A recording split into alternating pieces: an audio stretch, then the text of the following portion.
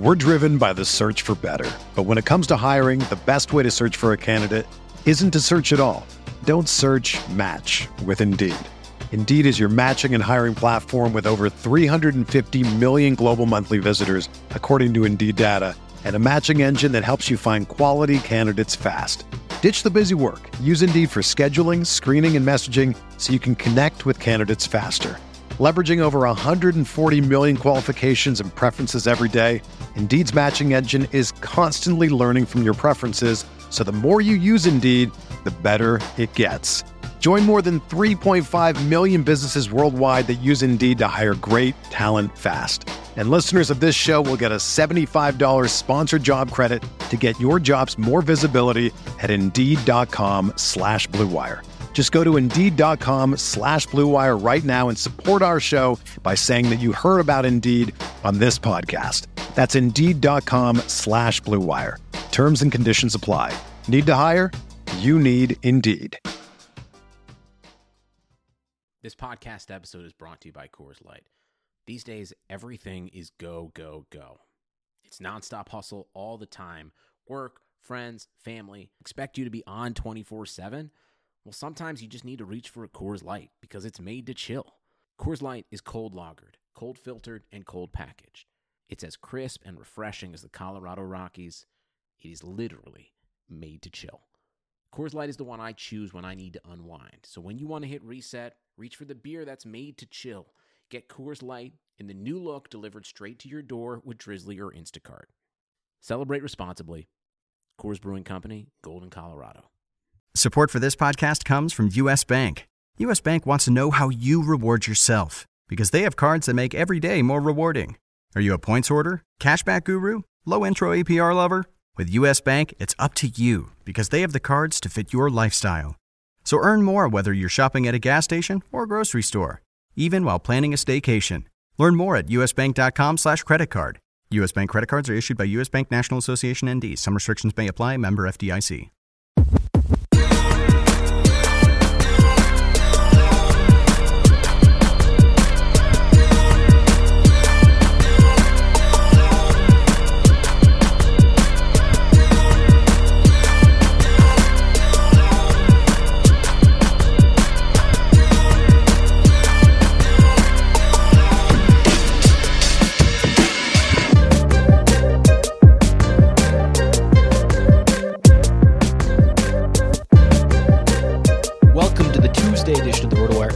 Podcast sponsored by Yahoo DFS. I'm Joe Bartle. You can follow me at JB Fantasy Sports and join alongside me, as always, Jake Tarsky. You can follow him at Roto Jake.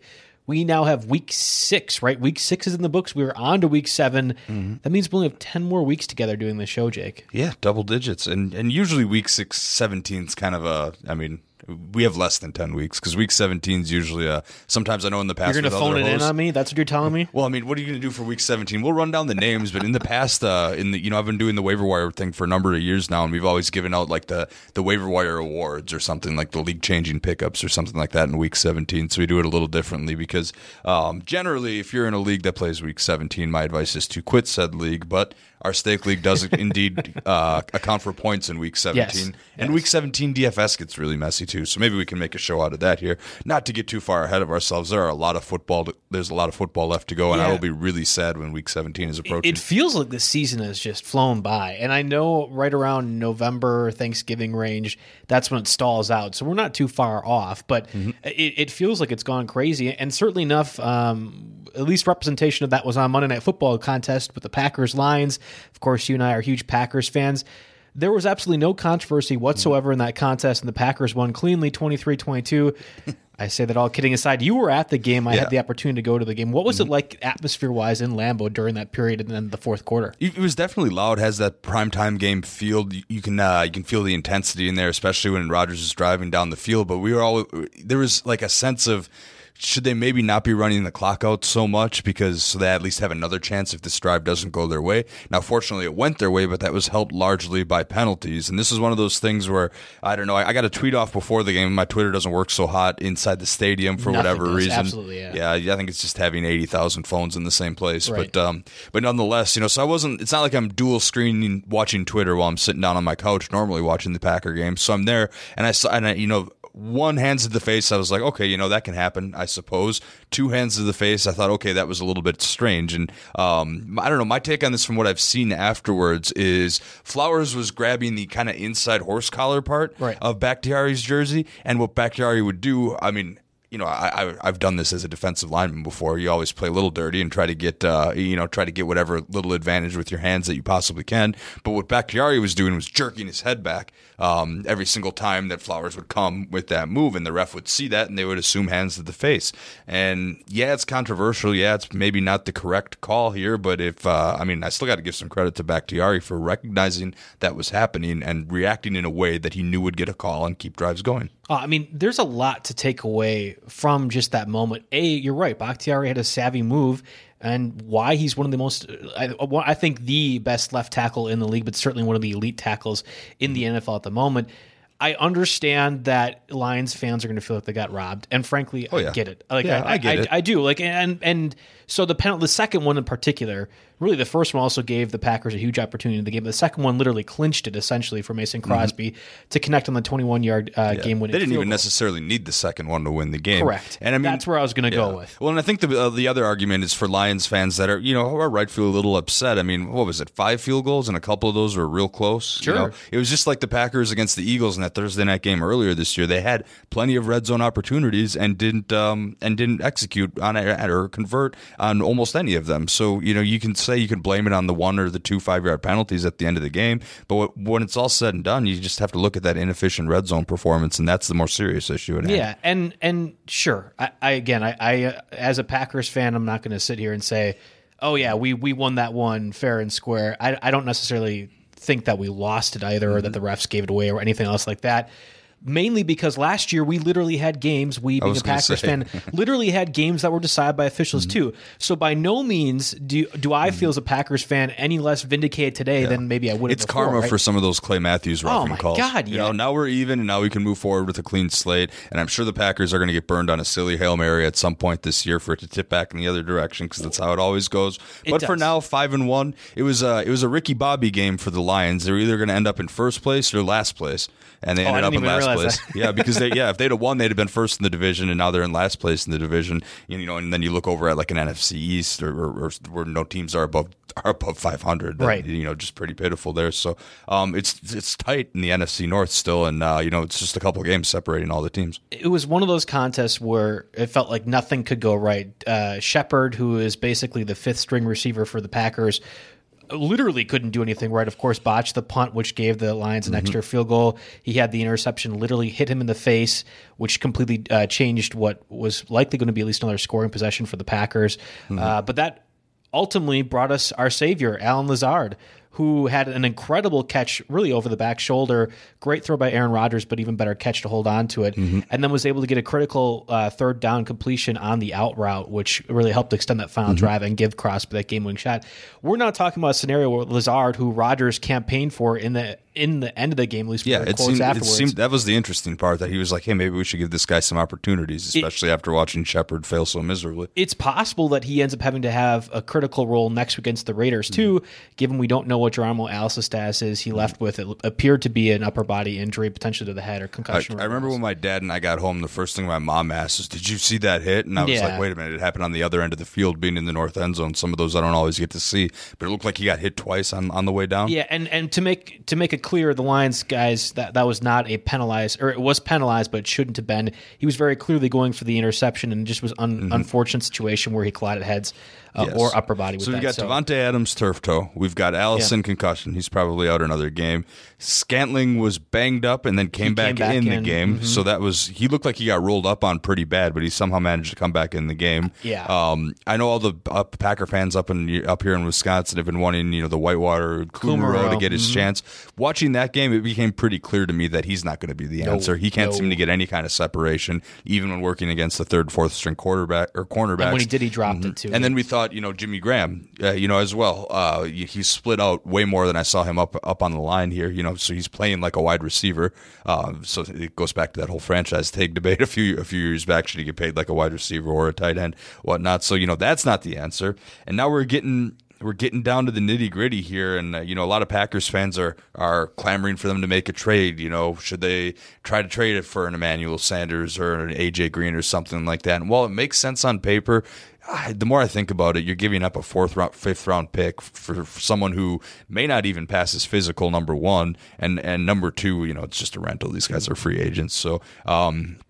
Yeah, maybe they try to get through with guys like Lazard. Maybe there's somebody else on the practice squad. They get a shot, but hopefully it's just a couple of games they have to bridge this gap before they can get the best receiver in football back. In deeper leagues, I actually think Lazard's going to be a pretty important pickup because you're right. We talked about the injuries to Ramon Allison. I do not anticipate he plays next week. It's possible Devontae Adams does play, though. So a trio of Adams, Lazard, and MVS is actually quite enticing for me as a Packers fan, and I think could be profitable given how Lazard ended up being the main playmaker for the Packers and clearly has Aaron Rodgers' trust, despite really not seeing that throughout the regular season prior. And you'll have universal availability there. Someone like Scantling might actually be worth checking up on, too, because I just looked myself. He's only 66% owned in Yahoo formats. So again, the numbers haven't been eye-popping yet, but he's going to get the biggest opportunity of any of them. He should be seeing double-digit targets until Tay comes back. So the only other thing I want to talk about from the Packers game itself was that this is now 2 consecutive weeks where it appeared to be pretty good offenses built around the running game,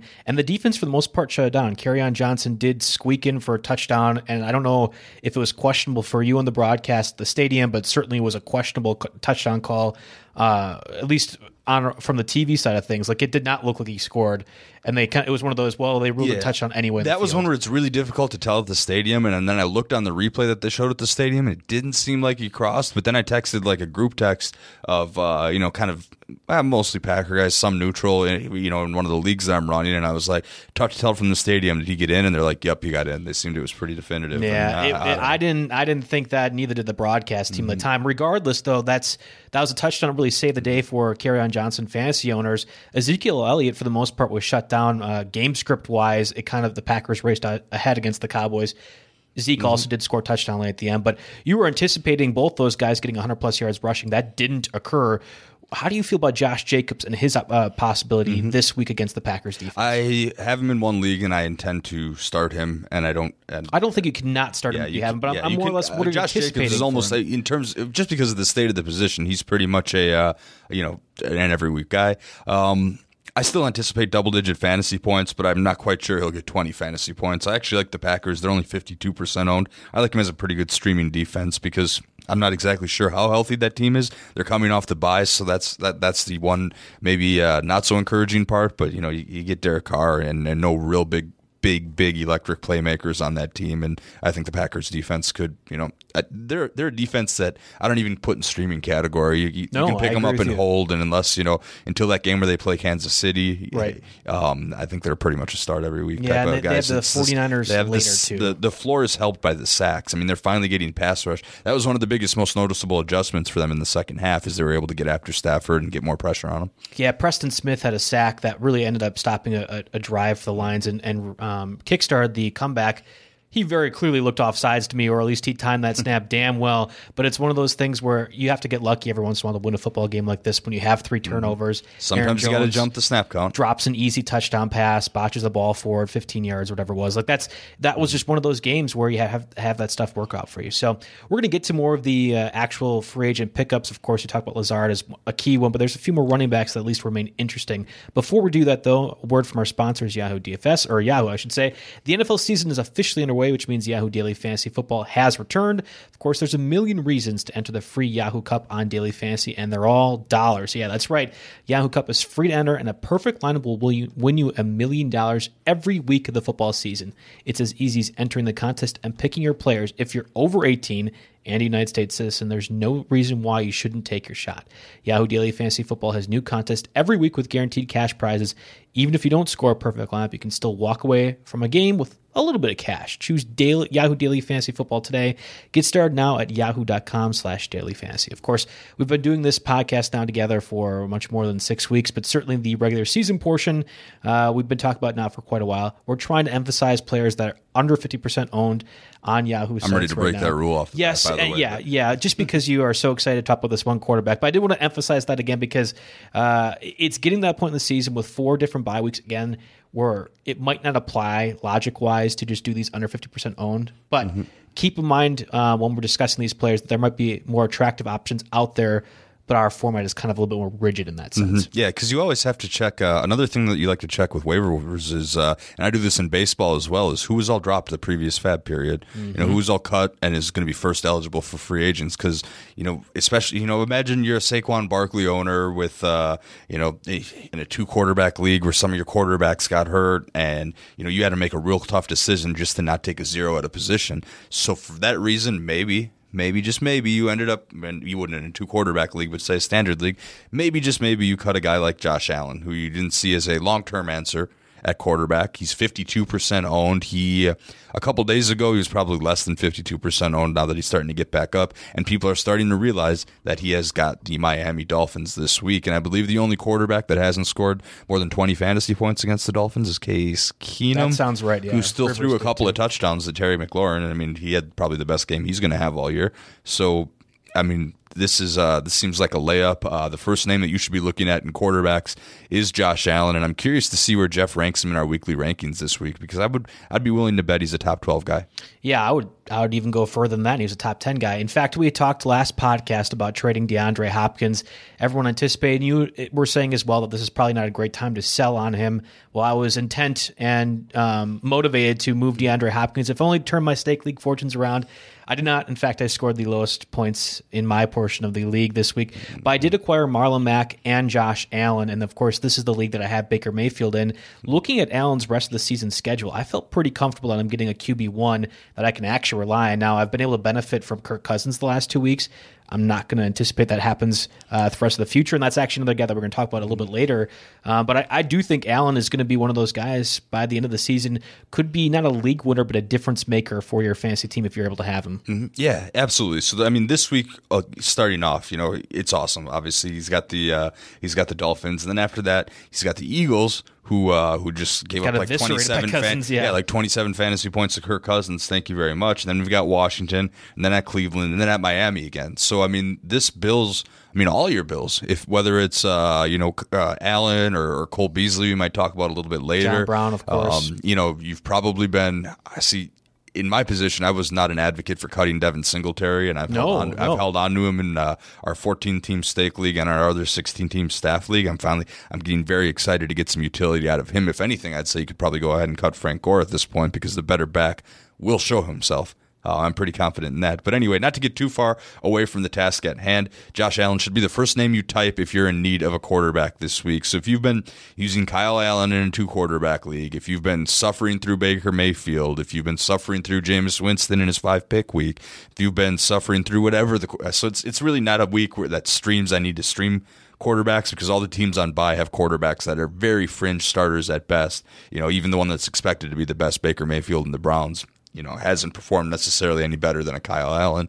So it's not a huge streaming week, but there are definitely, I've talked about my Cam Newton league before where I had to let him go. Yeah. I'm currently sitting with a trio. I've got Kirk Cousins, I've got Daniel Jones, and I've got Sam Darnold, who, again, bad matchup against the Patriots this week, but has a pretty juicy schedule after that. I'm jumping all over the place, though. Let's hit some other streamers here. You brought up Daniel Jones as a guy that you're owning. If you're not streaming or if Allen's not available, the next option, in my opinion, I think probably one of the top pickups this week and maybe this week only, is Daniel Jones going against the Cardinals. We saw what Matt Ryan did. It felt like in junk time, essentially, but he was able to throw for 350 yards and 4 touchdowns. I think Daniel Jones has a real possibility to be a top 10 fantasy quarterback this week against a Cardinals secondary that now does get back Patrick Peterson. He served his 6-game suspension. This is his first week back, but still, you have to imagine the rust is going to be there. And I think this could be a good deal for Jones. Yeah, that's the thing for me, because at first, if you look at the last couple of weeks and the stats for both teams from the last couple of weeks, it would make sense on paper that Daniel Jones would be a viable streamer. And I'm looking, I've got Sam Darnold against the Patriots. I've got Kirk Cousins against the Lions. Does Cousins kind of hot? I'm wavering between Cousins and Jones right now, and you would think the matchup against the Cardinals would be the big one. However, what's happening for me is so Patrick Peterson's coming back. The whole defense changes when you have a guy like Patrick Peterson around, and 2, it's only Tuesday, and we have no idea how healthy this offense is going to be. Will Saquon Barkley be back? He's maybe trending that way. He's been hinting that way a little bit. If not, you're at Wayne Gallman. Sterling Shepard's kind of got an injury that seems like an extended one. We'll have to see on that. Of course, they do have Golden Tate back at this time. Evan Ingram has got a knee injury that tends to be I always joke that I fell a few classes shy of my MD here, but Evan Ingram does have an MCL injury. The news today on RotoWire is he's pretty optimistic he'll play Week 7. That would obviously help out the Daniel Jones impact quite a bit to have a weapon like that back. But until some of these guys get clearance, I'm not quite as bullish on Daniel Jones as I thought I might be when I first started looking at streamers this week. Here's the thing, though. I think Darius Slayton can be a real receiver in the NFL, and not just for the Giants, just overall. I think he could be pretty darn good. So if you have Slayton and Golden Tate doing things, regardless of Sterling Shepard's healthy, regardless of Evan Ingram's healthy, I think that's still a viable enough receiving core that can do damage against a secondary that, yes, is getting Patrick Peterson back, but we have no idea in what shape or capacity he'll be able to play. Like in Week 14, fine. I get Patrick Peterson being the all-pro cornerback that we've seen in the past. I don't think that's going to be the case this week, and I do think Daniel Jones, even if not for passing, with his legs, could be a top 10 fantasy quarterback. Yeah, hoping for a rush or two that could very much maybe seal the deal. Right now, I will say I'm leaning Jones over Cousins, but I could absolutely waver on that quite a bit. And, just because we're talking about Cousins here, he's 47% owned in Yahoo leagues. He gets the Lions, who held Rodgers relatively in check. Rodgers had, 260-something yards and 2 touchdowns. One of them was a shovel pass that you could easily call a run anyway. And then one was just, I'm just going to drop this on a dime to some guy nobody's ever heard of to get our game here within striking distance. But nonetheless, so that's a decision I've got to make. Daniel Jones or Kirk Cousins. Do you have a lean on that? Yeah, it's not a question. It's Daniel Jones, in my opinion. I think Cousins is going to struggle against the Lions defense. We just saw it last night. That is primarily man coverage. And Diggs and Thielen should be able to take advantage of that matchup. Slay can only cover one of them. But I don't think Cousins' accuracy, or at least the zip in his throw, will be enough to take advantage of that man defense overall. So what did Zimmer come out and say right at the press conference? He's like, hey, we threw the ball 29 times. You happy? And as a fantasy owner, you're thinking, ooh, 29 only times? 29 you think times, that's what makes him happy? You think that's what makes us happy 29 times? Probably not. So, again, I think the structure of this team is, you're probably right, where Cousins is going to be a matchup guy that I can stream at best, and I might even be able to drop at some point. Right, and we know he has the weapons. I mean, we just saw it this last week against the Eagles secondary, which has been bad and really bad all year long. You talk about teams that need to make a trade, like the Packers. Why Jalen Ramsey hasn't been sent to Philadelphia yet for whatever number of first-round picks they need to do is still a bit of a surprise to me. But I would division's rather so up for grabs. They're tied 3-3 with the Cowboys. Well, I'm saying that if they had him, that would cement their run. I agree with you. I'm saying. So because the division's up for grabs, this would cement it. That seems like I can't believe I haven't thought of that. That's an easy one. Yeah, well, and most people have been saying why Jalen Ramsey hasn't went there. We've heard reports about Zach Ertz getting moved for Jalen Ramsey and something like that. That's been 2 or 3 weeks now that it's been mentioned. I'm surprised no one's pulled the trigger yet. The other quarterback I do want to talk about briefly, though, is Cam Newton. Obviously, you talked about a league that you had him, cut him. The Panthers are a bye week. There are one of 4 teams: Panthers, Browns, Steelers, Bucks. And we'll talk about more when we get to the running backs. We don't know necessarily what the timeline of return is for Cam Newton. I've seen a lot of people be aggressive picking him up so far, and I'm at the point where I want to back away completely because I think Kyle Allen, and I'm going to whisper it, might have played his way into a starting job. Dang it, Joe! I really thought we were going to argue about this one. I thought just putting Cam Newton in there would be the that meant that you were going to advise picking up Cam Newton, and I can't get on board with that either. I cut him, and I have zero interest in bringing him back. Number one, because it's a Lisfranc injury that doesn't just go away after 4 weeks. It's something that I would imagine lingers with him for the rest of the season. And for a fantasy quarterback, that so much of his value is dependent on his mobility. I don't like that foot injury. No, not in the least bit. And like you said, we don't know for sure that he's the starter when he comes back. Do you really want to yank the quarterback that won 4 games in a row for you and put you right back in contention in the division? And if you can compare games, Cam Newton against Tampa Bay scored 14 points, looked ugly, they lost. Kyle Allen against Tampa Bay, granted that was helped by a lot of turnovers, but Kyle Allen scored 37 points, looked awesome, and they won. And that was, without DJ Moore missed a handful of snaps in there, and Curtis Samuel was the talk of the town in that game, really. So I'm not rushing to get any Cam Newton shares. If you can get him for 0 and you really have that bench spot, maybe, but I'm more likely to grab handcuff running backs than I am Cam Newton shares at this point. Yeah, I think there's better ways to utilize somebody that's on injured reserve right now. Can I hit one more quarterback that's going under the radar a little bit? Yeah, go ahead. And it's one of the guys I mentioned that I'm stashing. Sam Darnold looks sharp in his return. I'm not saying stream him or start him this week against the Patriots. The Patriots are the best defense. They're the best fantasy defense in the league, and they're the best one against opposing defenses. And even after that, Sam Darnold gets the Jaguars. But then we run into a stretch weeks 9 through 14 where Sam Darnold plays the Dolphins, the Giants, the Redskins, the Raiders, the Bengals, and the Dolphins again. So I mentioned that the Cousins, Darnold, Daniel Jones thing that I have going on.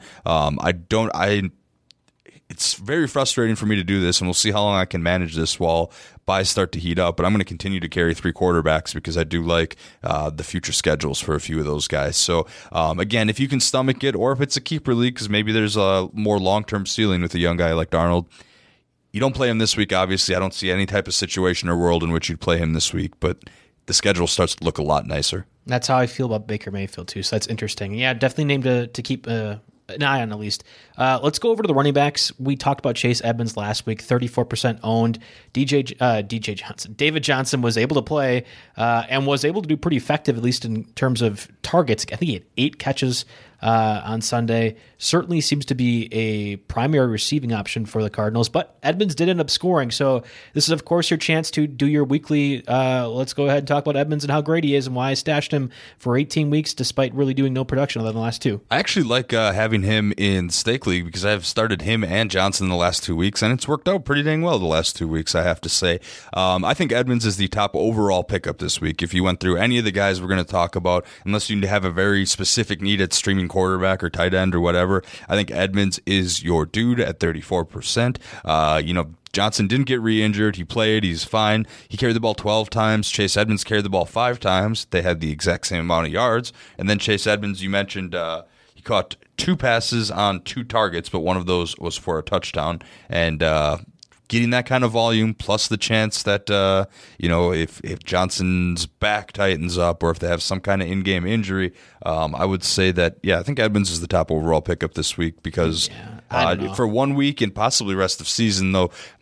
I don't know. It seems to be a handcuff type of thing. We're talking about Todd Gurley's backup, Delvin Cook's backup, James Conner's backup, all these types of guys today. And, in terms of these backups, I still think that Edmonds has the most standalone value when the starter is healthy. I think it's Alexander Madison that has the most value of those backups, but even still, Madison, Edmonds, Darrell Henderson, who we'll talk about a little bit, none of those guys scream to me top overall pick. Like pickup. I'd rather have Jamison Crowder or Auden Tate or more of those receiver options who actually do stuff that on a consistent basis.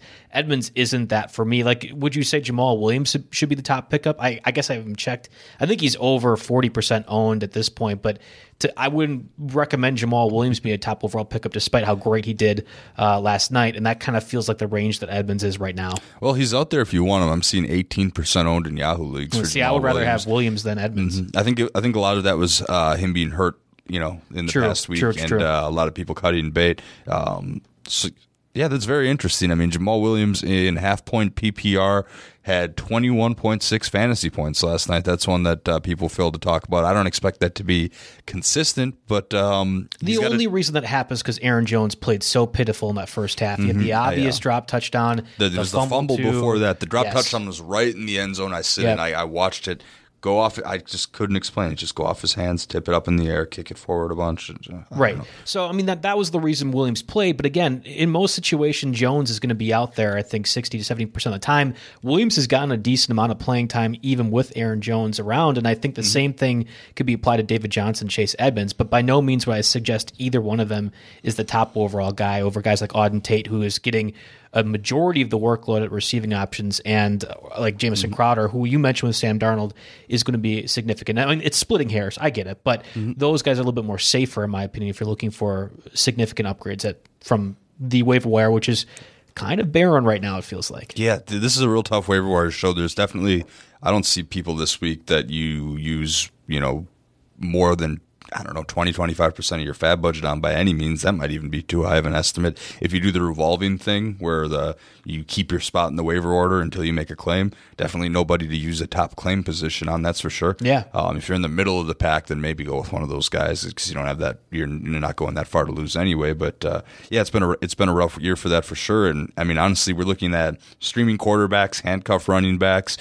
wide receivers that are pick up and drop week to week, except for a couple guys we'll talk about. But yeah, it's pretty barren and defenses. I mean, that's kind of like the most valuable pickups right now is whatever defense is going against the Dolphins or Redskins. I mean, this week the defenses just stream are a little bit ugly right now. You know, if you look at the percent ownerships, all the ones that are truly owned get the best matchups or are playing. Yeah, I don't know. We'll get to that later on. I disagree, but yeah, we will get to that. Let's talk about some more of those backup running backs real quick, though. Darrell Henderson actually had an emergence. Oh my God, he's an explosive player. Who knew? With Todd Gurley out during Sunday's game, it was Malcolm Brown who got the majority of the carries, did okay. I think he had 40 yards in the first drive and then like 10 the rest of the way or less than 10. So and it's not because he stopped getting carries. He just getting the 49ers defense is very good. But Henderson had a very explosive play that kind of helped the Rams get back into the contest, and I put that relatively speaking because they were frankly obliterated. It depends on what Todd Gurley's status is, of course, but I have to imagine that the more explosive player is going to win out. We saw that with Aaron Jones. It only took 2 years of Mike McCarthy getting fired, but thank God we actually have a Packers running back that is more explosive. The same thing applies, I think, in Henderson's case. I'm not running out to get him, but this actually makes me a little bit more excited in my best ball shares, which I thought were completely wasted by 2 weeks ago. 68% Brown, 32% Henderson in terms of the snap share this week. I don't see a ton. I don't know. You're going to get something out of him in your best balls now, but I still think if you're going to get a guy, you probably got to start Malcolm Brown. I got to take a look at his ownership percentages to see if he's even close. He's 64% now, but and that he was definitely half of that after this past week. I was going to say he was about 30% prior to Todd Gurley getting ruled out, and I think a lot of people jumped on that, which is understandable because, again, we just talked about earlier, there's not a lot of obvious guaranteed starters that are available on the waiver wire, so when one pops up, take advantage. Start them both this week against the Falcons, and then they get a real juicy matchup against the Cincinnati Bengals after that. I mean, the Falcons gave up double-digit fantasy points to two running backs, Edmonds. Do we and know Johnson for certain if Gurley's out? That's the key. That's the thing. You're right. It's so hard to make that prediction, but it's a quad thing, and your quad is right above your knee. Again, Dr. Latarsky right here. Your quad is right above your knee. So do you really want to mess around with a real deep quad bruise, given how close it is to the brittle parts of your body that have broken so many times in the past? I'll take a leap right here for you guys, the listeners, of course, you, Jake, as well.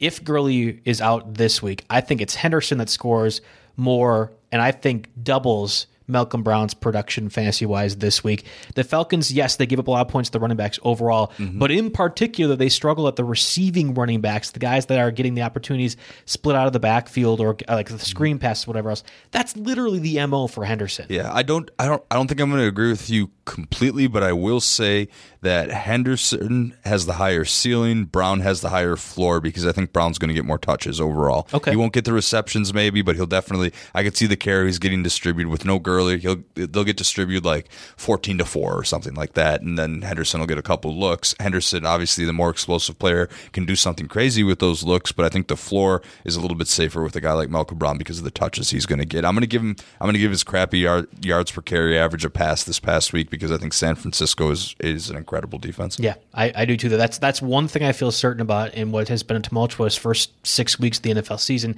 Alexander Mattison actually outpaced Dalvin Cook last week against the Eagles.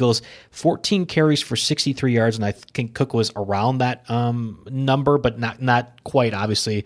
It's to the point where Mattison, I think, is the top backup to own, right? Like we were saying, let's get Wayne Gallman if and when Saquon Barkley goes down. Well, Barkley goes down. Gallman has a pretty fantastic 1 week, and then he himself went down. Mattison has, in my opinion, clearly taken that role over a guy like maybe Tony Pollard or Chase Edmonds, who you love quite a bit as the backup to own. Yeah, I can see Mattison. He's I see him quite similarly with Chase Edmonds, actually.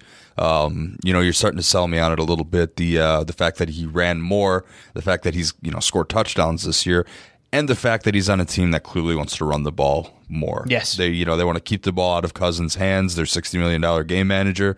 It's a team that wants to run the ball more. And so I can see that. He's only 23% owned, and he's someone that I could see, tossing I don't know, $6-7 a fab out there for this week. Do you think that's enough to get him? Yeah, I feel like if you haven't picked him up already, you're probably not racing out to get him now. But if you have a roster spot available, if you have 3 quarterbacks that you actually feel like cutting, Jake is not in that situation. I'm not either. I'm actually in a similar spot as you. But if you have that extra roster spot, Madison really should be picked up in more than 23% of the leagues. Yeah, fortunately, the rest of my roster is just absolutely stacked, so I don't really need any. Oh, you are the blessing of the fantasy gods. I mean, over it's a Keenan Allen, Mike Evans, Josh Jacobs, Fournette, Chris Carson, Travis Kelce situation. Am I ever going to not start any of those guys? I'm fine with a weak bench. See, that's the thing. Like, we can talk about all these different strategies. You know, that so-called experts like us think: wait on quarterbacks, don't roster more than 2 quarterbacks, don't roster more than 1 tight end, all this kind of stuff. But every situation is so unique. It's subjective to your league. There's weird, there's league rules that change things, whether you have IR spots, the number of bench spots,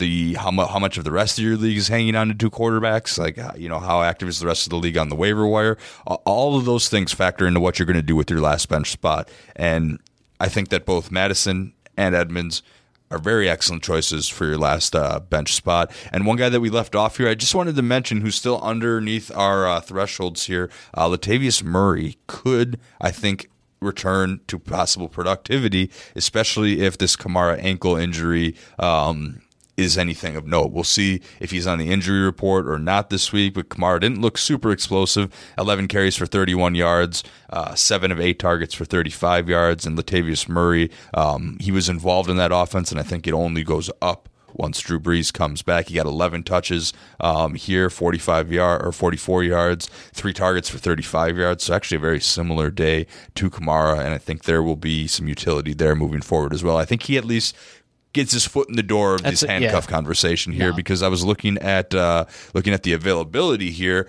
and I believe it's within our threshold. He is 47% owned, so a little riskier. That's a good one to mention as well. And part of it is because he was drafted more than some of these other guys too. A lot of people thought he could have some standalone value. That wasn't necessarily the case. But if Kamara's not 100% and the Saints need to save him for games that matter because they're looking like a playoff team, even with Bridgewater, then in that case, I think Murray can get some looks. I just not so much this week against the Bears. That's kind of why I think we left him off the main list we have. We're going to scrape the real bottom of the barrel when it comes to the running back spot, but another handcuff, and I think it's a very clear handcuff at this point, to James Conner, who did end up having a good game. That was one of the guys I felt pretty certain was going to do well, and he kind of eviscerated the Chargers, was essentially the only offense, but that's all the Steelers needed to beat the Chargers in a quote-unquote home game in Los Angeles, but it was packed with Pittsburgh fans.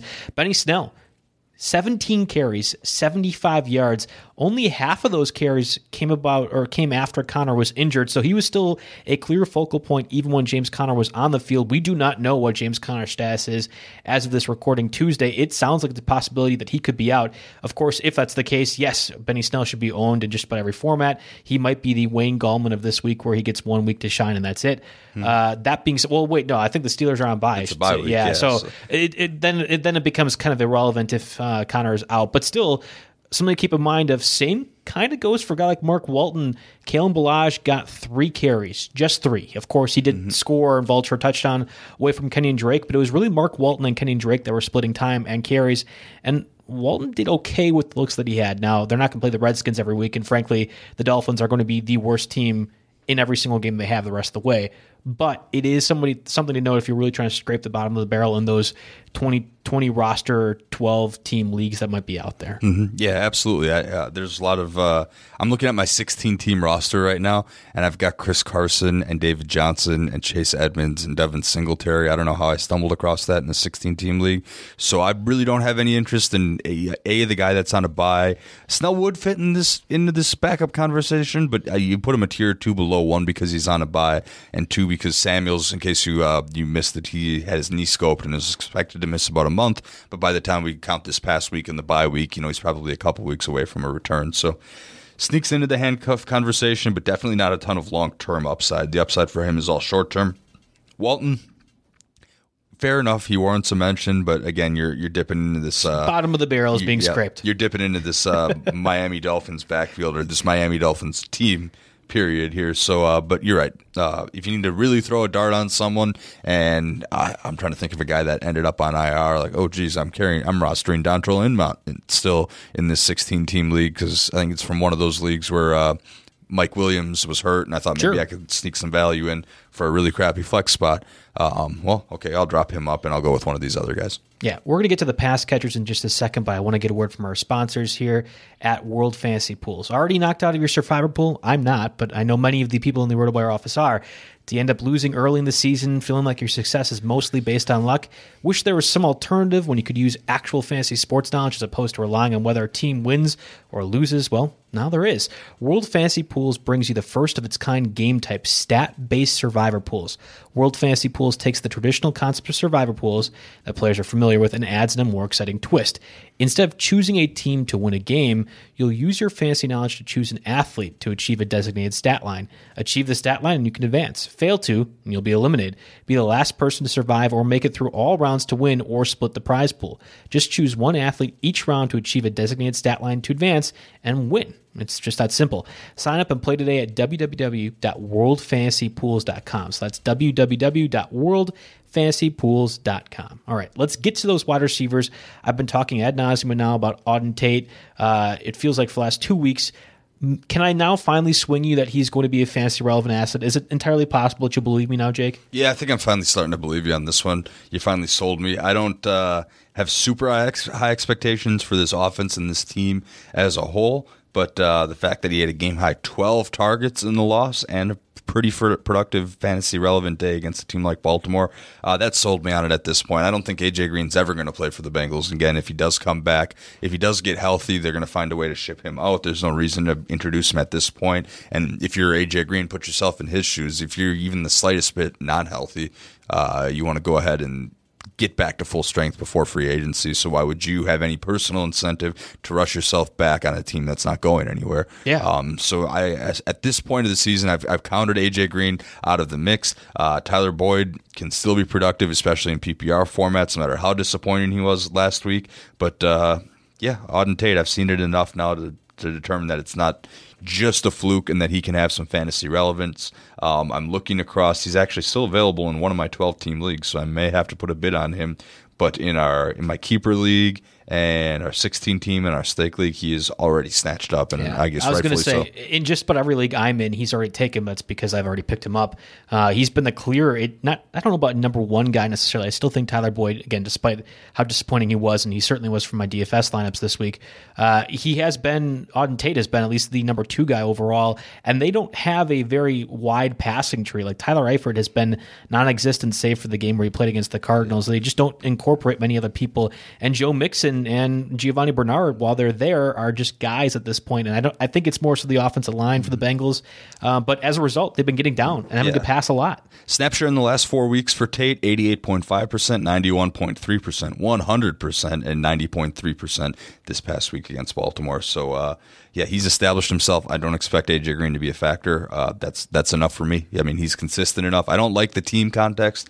Don't like the quarterback. I'm not sure I like the overall culture. I still don't think they've recovered from the whole Marvin Lewis days. No. But nonetheless, there is Jeff Eric's room. really proud of what you're saying right now. You're living through him vicariously. Exactly. The other receiver, though, I think warrants mentioning, and frankly, I'm surprised he's this low. Jamison Crowder is currently under our threshold at 42% owned on Yahoo leagues. I would imagine now that Sam Darnold's healthy, we're going to shoot back up to 60 or 70%. But this is worth mentioning right now. If he's available in your leagues, he's a near automatic wide receiver 3 or flex spot, in my opinion. And it should be probably rostered in most, if not all leagues. Maybe 8-team leagues is the only time where I wouldn't have him. At least in PPR formats, he's going to be a monster the rest of the way. And we saw it this week where he, again, was the focal point of Sam Darnold when Darnold was healthy. And Robbie Anderson, of course, exploded as well.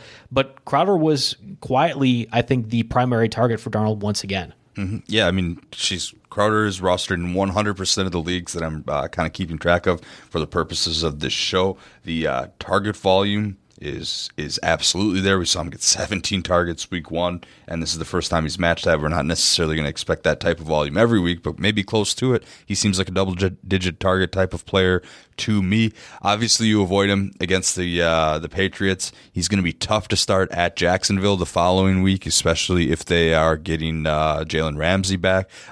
really, that situation's so hard to read. How serious is his back injury? Does he just want the heck out of there? But then again, like we talked about with Darnold, real juicy set of matchups coming up after that in weeks 9 through 14. So just about carrying you to your fantasy playoff semifinals or quarterfinals. You got Miami twice, Giants, Redskins, Oakland, Bengals, just a bunch of teams that if you think they're bad now, they're going to be completely in shambles by this point You could argue they're completely in shambles at this point. But, later in the season, it's going to be even more pathetic. I don't see that suddenly turning around by any means. So Crowder at 42% owned, that's quite surprising for me. And he seems like he needs to be one of the top pickups if he's out there. Yeah, you mentioned Cole Beasley prior to the podcast, another name to keep monitoring. I think it goes back to what Josh Allen's schedule looks like the rest of the way, or at least for the majority of the fantasy playoffs.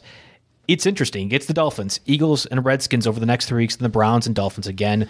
Obviously, he's been a PPR threat, double-digit production in the last 3 to 5 weeks. He's at 15% owned right now. I understand if you have Auden Tate and Crowder out there, I think he falls below that ranking, but you talked about Chase Edmonds as the number 1 pickup. I still think I'd rather have any one of these 3 receiver options before Edmonds.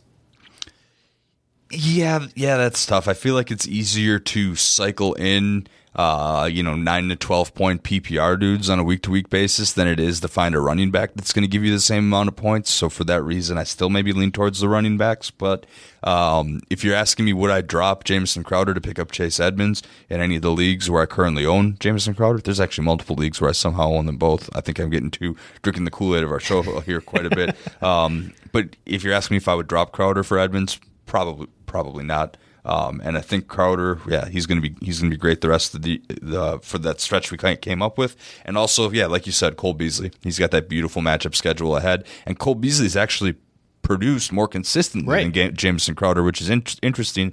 He's only 15% owned. We all remember what kind of player he was. He got plenty of primetime games on Dallas, not getting that same kind of exposure in Buffalo. Maybe that's part of the reason. But 3 double-digit PPR games in 5 opportunities. And he's got a real juicy matchup schedule there. If you believe in Josh Allen improving at all, that only helps his chances as well. Their backfield's getting healthy, so they can kind of go for at least some balance here to maybe help some of those downfield looks, although he's kind of always been more of a slot guy.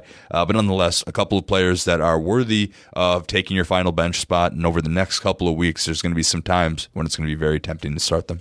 Can I give you just a handful of dart throws in deeper leagues here at the wide receiver position? Because I think it's interesting, right? We talked about Daniel Jones as the streaming quarterback option, and that's the streamer light compared to Josh Allen, which should be your main target. If that's the case, and we talked about Sterling Shepard being hurt, Evan Ingram, everyone else, I do think Darius Slayton is worth a pickup. We know he's kind of the burner for the Giants offense. And I actually have him in stake league. That was more of a byproduct of bad roster management. But I do like what he could do this week against the Cardinals secondary that now gets back Patrick Peterson, but has still been in shambles this year. Really, I think, frankly. The other one is one of the 3 49ers receivers, all 3 of Marquise Goodwin, Deebo Samuel, and Dante Pettis are under 30% owned on Yahoo. So I kind of threw them all in there as a quagmire. I do have a 49ers fan, shout out to Jared out there, and asked him which one of the 3, if you had to pick one, we know that Tevin Coleman and Matt Breida are probably going to do well, but if you had to pick a receiver of that 49ers trio that's going to do well, he mentioned Samuel as the underneath guy that works well with what Kyle Shanahan's doing on offense, and Samuel at least has earned the respect of the coaching staff more so than Goodwin or Pettis. I like that option. I like all 3, quite frankly, if you need to use them in a deeper league with a variety of different receivers and running backs out of quality matchups bye week wise. Here's a question. I'm curious about the over-under on the remaining number of weeks in which this trio combined outscores George Kittle. I would take 2 games. Exactly. That's the thing here. I'm not ready to take a stab at that. Yeah, one of these 3 will get 9-10 points in a week, but at the same time, the other 2 are going to be 2 points or less. I guess in summary, the only reason I bring it up is because they play the Redskins this week, and that's all I care about in this. Again, Slayton against the Cardinals. Any of these 3 against the Redskins, these are prime opportunities. When you have the Panthers out, when you have the Buccaneers out, when you have the Steelers out, if you're a Juju Smith-Schuster owner, you need to find somebody. Yeah. Slayton definitely ranks ahead of all those 49er guys for me, but definitely still behind Crowder, Tate, and Beasley. Yeah. Okay. All right. Fair enough. We have the tight ends and defense yet to go, but before we do that, let's get a word from an investment opportunity, actually. And frankly, Jake, this is a very important announcement for myself. Your fantasy winnings are going to need a game plan that you can put into work on Stash, and you'll get an extra $5 to start investing. Over 3 million Americans invest, bank, and save with Stash, and all in an easy-to-use app. On Stash, you can buy pieces of stock and funds just $5 at a time. And unlike some micro-investing apps, you get to build your own portfolio. Your Stash also includes access to a smarter, simpler bank account that actually works with your investment account and can help you save and spend smarter. You want to plan for a better financial future? Well, Stash is the way to go. Stash also offers retirement accounts and investing accounts for kids. Stash can even help teach you how to save and invest confidently with simple guides, articles, challenges, and personalized guides. That part is key for me in particular. I'm sure you are savvy enough to handle that, but I'm very excited for that. Stash is a financial home for all your money needs, and they'll give you $5 to invest if you join today. Stash, a one-app, unlimited opportunity. Of course, investment advisory services offered by Stash Investments, LLC, and an SSC registered investment advisor and debit account services provided by Green Dot Bank, member FDIC. All right, and I love the whole micro investing thing. You don't necessarily need to write out a check for $10,000 to be able to just get a little taste of the stock market. So apps like this are definitely cool. I'm very interested in this. And of course, after the podcast, I think I'm actually going to be diving into that a little bit more. Let's finish on the waiver wire portion of the show, talking about the tight ends. Chris Herndon, Gerald Everett were our two top suggestions last week. Of course, Herndon now goes out for an extended time, and Everett did nothing. So that's kind of the tight end position. If you don't have those top 8 guys, we lost a top 8 member for it seems like the foreseeable future. Will Dissly unfortunately suffered a season-ending Achilles injury. Luke Wilson played 50-plus snaps as a result. Wilson actually worked with Russell Wilson prior, then signed with the Lions, had a dismal outing, was a Mario Puig favorite of 2018. I'm sneakily in on Luke Wilson if you don't have one of those top 8 to 10 tight ends. I think he could make a difference maker alongside MVP favorite Russell Wilson right now. Yeah, definitely, yeah. So just kind of taking this from the top, obviously Chris Herndon injured. We have no idea when we'll see him back or where he'll land in the pecking order. Gerald Everett is up to 74% owned since we discussed him last week. Didn't have a great matchup last week, but was wide open on a bomb touchdown that Goff just didn't look his way. So he's on the field, and he is the pass catcher of that group. Luke Wilson, a very interesting candidate that you mentioned there. I can see the Wilson to Wilson connection, the chemistry that's happened there in the past. Noah Fant doesn't excite me a ton, but I can see where you're going with the matchups. I haven't even talked about Noah Fant. How are you jumping ahead of me? I'm jumping ahead. Oh, jeez. All right. Well, I just want to say, Luke Wilson, when you're searching for him, I've made this mistake before. 2 L's. Willson again. Played 50-plus snaps after Will Dissly's out. You already foreshadowed the Noah Fant love. Yep. My only concern was that... I sold you out there, sorry. Yeah, that's okay, fine. Chiefs allow the 9th most points to the tight end position overall, so maybe Noah Fant, he's already running a lot of routes. We talked about Cortland Sutton as maybe more of a receiver option that has moved past Emmanuel Sanders. I think Noah Fant has an opportunity to kind of be the number 2 receiver for the Broncos by the end of the year. And on top of that, if you really, really like coin flips, I mean, Darren Fells and Jordan Akins, it's a complete toss-up to who's going to actually have the game in a given week. One of them's going to score a touchdown, though. I'm going to...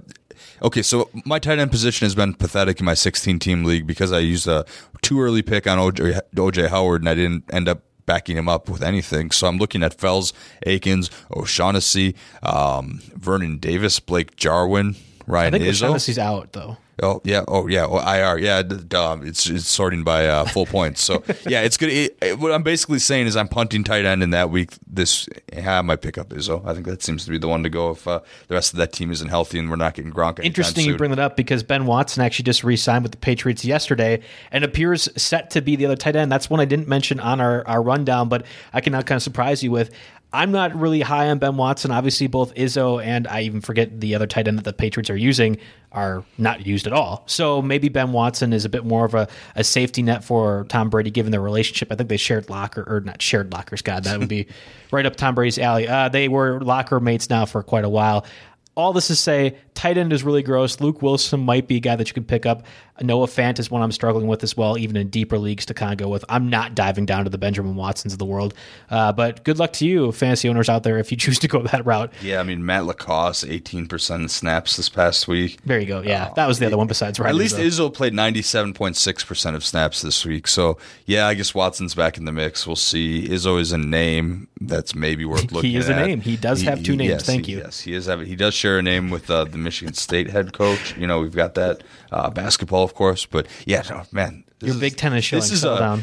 Where do you stand on the whole eliminate tight ends position? I think people are just being salty about not picking the right ones this year because I've seen a lot of that. I've seen a lot of that campaign picking up because eliminate kickers, eliminate defenses. Yeah, I get it. Eliminate tight ends to me seems like we're going a little too far, and I think you're salty just because your Ertz and your Kelsey top picks aren't lighting it up every week. Not you personally, but just the whole the movement in general. There, I mean, I think I'm sitting pretty with my Kittle and Mark Andrews, and no one seems to be offering trades, which is very disappointing as somebody loves to do that. I know. I've got Kelsey and Mark Andrews, and somehow maybe I need to be more aggressive with this. And I got the other thing is Kelsey's a $2 keeper, and I can't keep Travis Kelsey afterwards. So there's that extra added thing to the fold. But I'm never really starting Mark Andrews because I have 3 good running backs. I thought it would be a good idea to start Malcolm Brown over Mark Andrews this past week. Nope. We'll cause that one there. But anyway, defenses.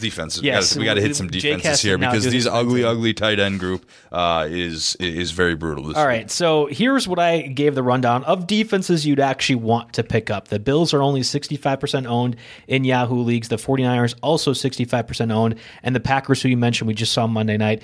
Packers facing the Raiders. The 49ers have a pretty solid matchup against the Redskins. And, of course, the Bills face the Dolphins. If you are a streamer of defenses at all, I imagine you probably still sat through the Bills bye week because you knew they were playing the Dolphins. And probably the same goes for the 49ers, despite facing the Rams last week. I wonder if the Packers is probably the one that's most available.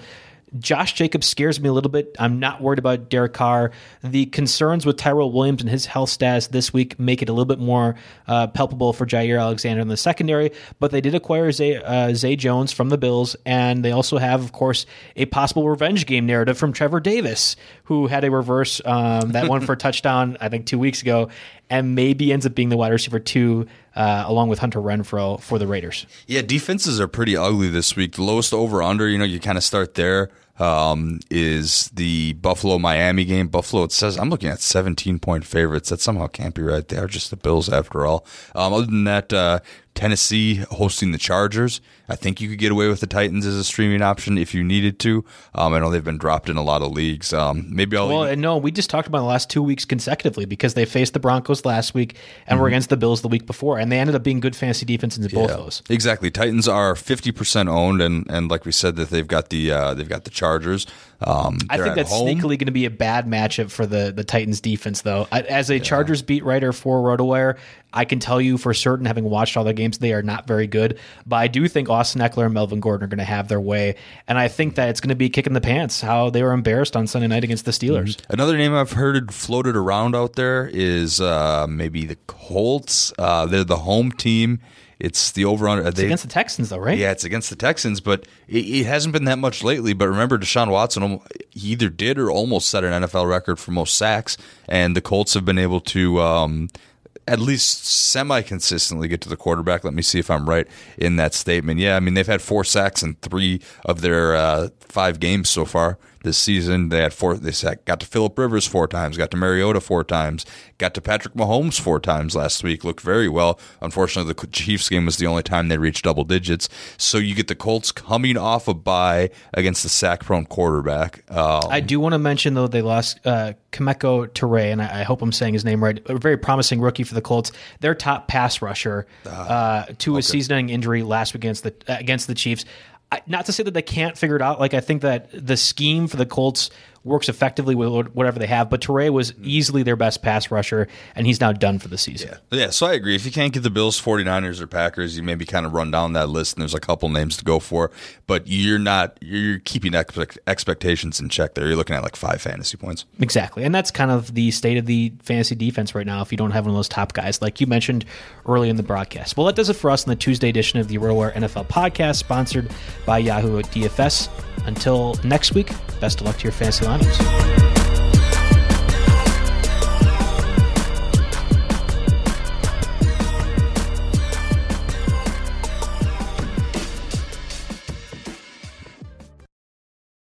Whether you're a world-class athlete or a podcaster like me, we all understand the importance of mental and physical well-being and proper recovery for top-notch performance.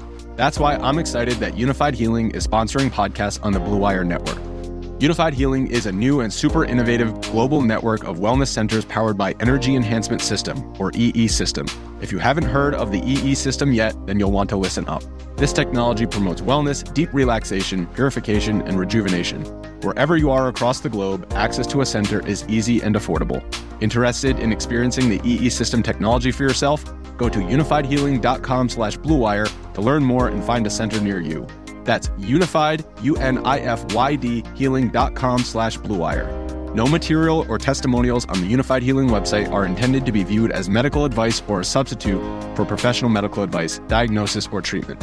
Always seek the advice of your physician or other qualified healthcare provider with any questions you may have regarding a medical condition or treatment and before undertaking a new healthcare regimen, including EE System.